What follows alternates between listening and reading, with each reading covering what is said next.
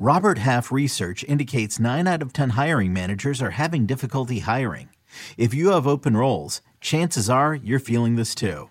That's why you need Robert Half. Our specialized recruiting professionals engage with our proprietary AI to connect businesses of all sizes with highly skilled talent in finance and accounting, technology, marketing and creative, legal, and administrative and customer support.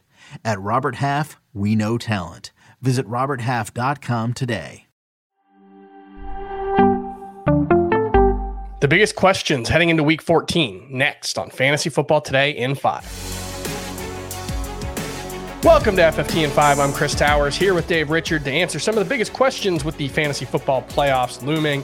And we'll start with one key running back question. Well, not a key running back question, so I think the answer is going to probably be pretty running back heavy. But who are the top lottery tickets for the playoffs as you're looking ahead? You know, obviously Week 14, we've got a bunch of teams on byes. You might need some help, but let's say you don't need that.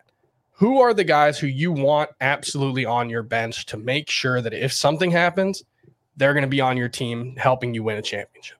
I would like Austin Eckler. Let's put him on my bench and make that'd sure be a pretty good one. Available. That'd be good. Oh, you mean players who might be available on your waiver wire? Yeah, I think that might be more helpful. Sure. So we dug deep into James Cook on Tuesday's FFT. I think if he's still somewhere out there in your waiver wire, or if your waivers run on Wednesday into Thursday, I think making him a priority makes sense. He might be able to help you now. He had just as much playing time as Devin Singletary, if not one snap fewer in week number 13. And he seems to be more of an explosive running back, and they've kind of managed his work. So he should have fresh legs. 3 other running backs to keep in mind. Jordan Mason with San Francisco, backing up Christian McCaffrey would make sense if he continued to see work in that old Elijah Mitchell role. I say old Elijah Mitchell role. It was really like 2 games where he had that role, but they like to use multiple running backs. Looks like he's the guy that's up there. And Chris, you and I have been on Jordan Mason for a long, long time. Chuba Hubbard, who might end up being a decent option this week if something's wrong with Deontay Foreman. He could get some extensive playing time as the season rolls on, especially if Foreman continues to pick up injuries. Joshua Kelly makes a lot of sense, especially if you've got Austin Eckler. And I want to give you a wide receiver as well. And he was added at the beginning of the year and then dropped probably around October.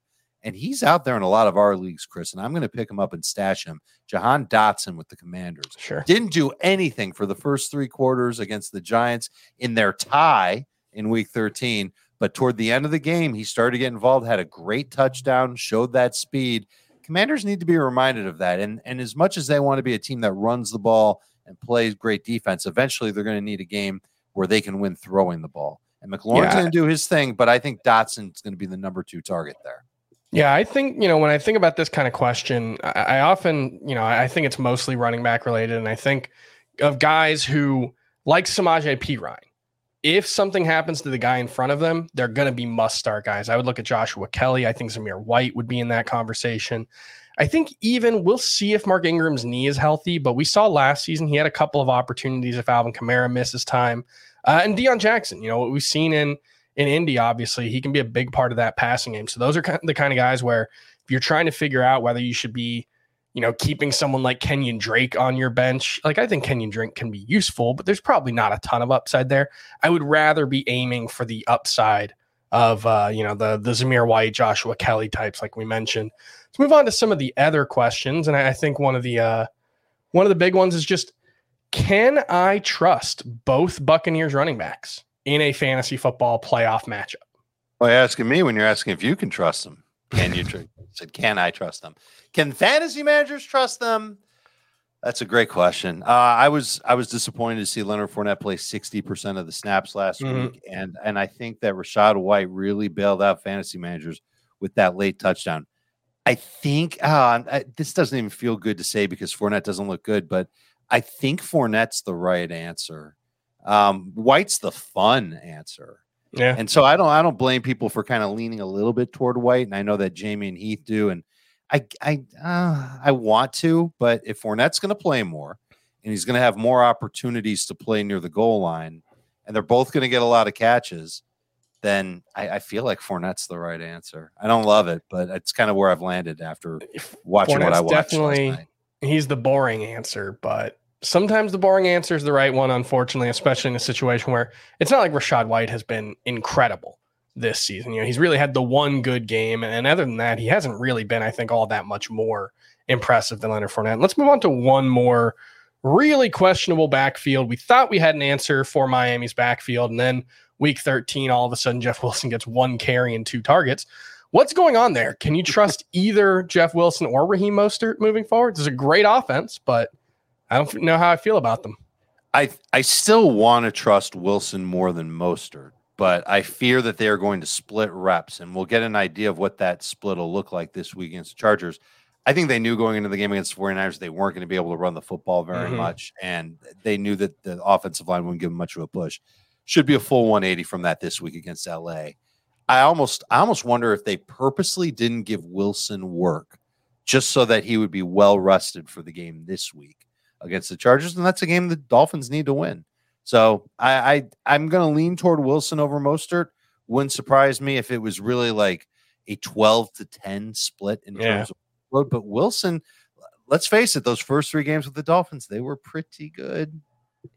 Yeah, no, that was I thought I have got Jeff Wilson in a few leagues. I thought, man, I'm looking good. I got a solid RB2 for the rest of the way, which was how I felt about the leagues where I had Raheem Mostert before the trade deadline. So it's been a frustrating situation over the last 5 or so weeks with the way that's seesawed. So hopefully we get some answers this week, and we'll have some more answers to some of your big week 14 questions tomorrow on Fantasy Football Today in 5. Make sure you listen to full episodes of Fantasy Football Today, and we'll see you next time.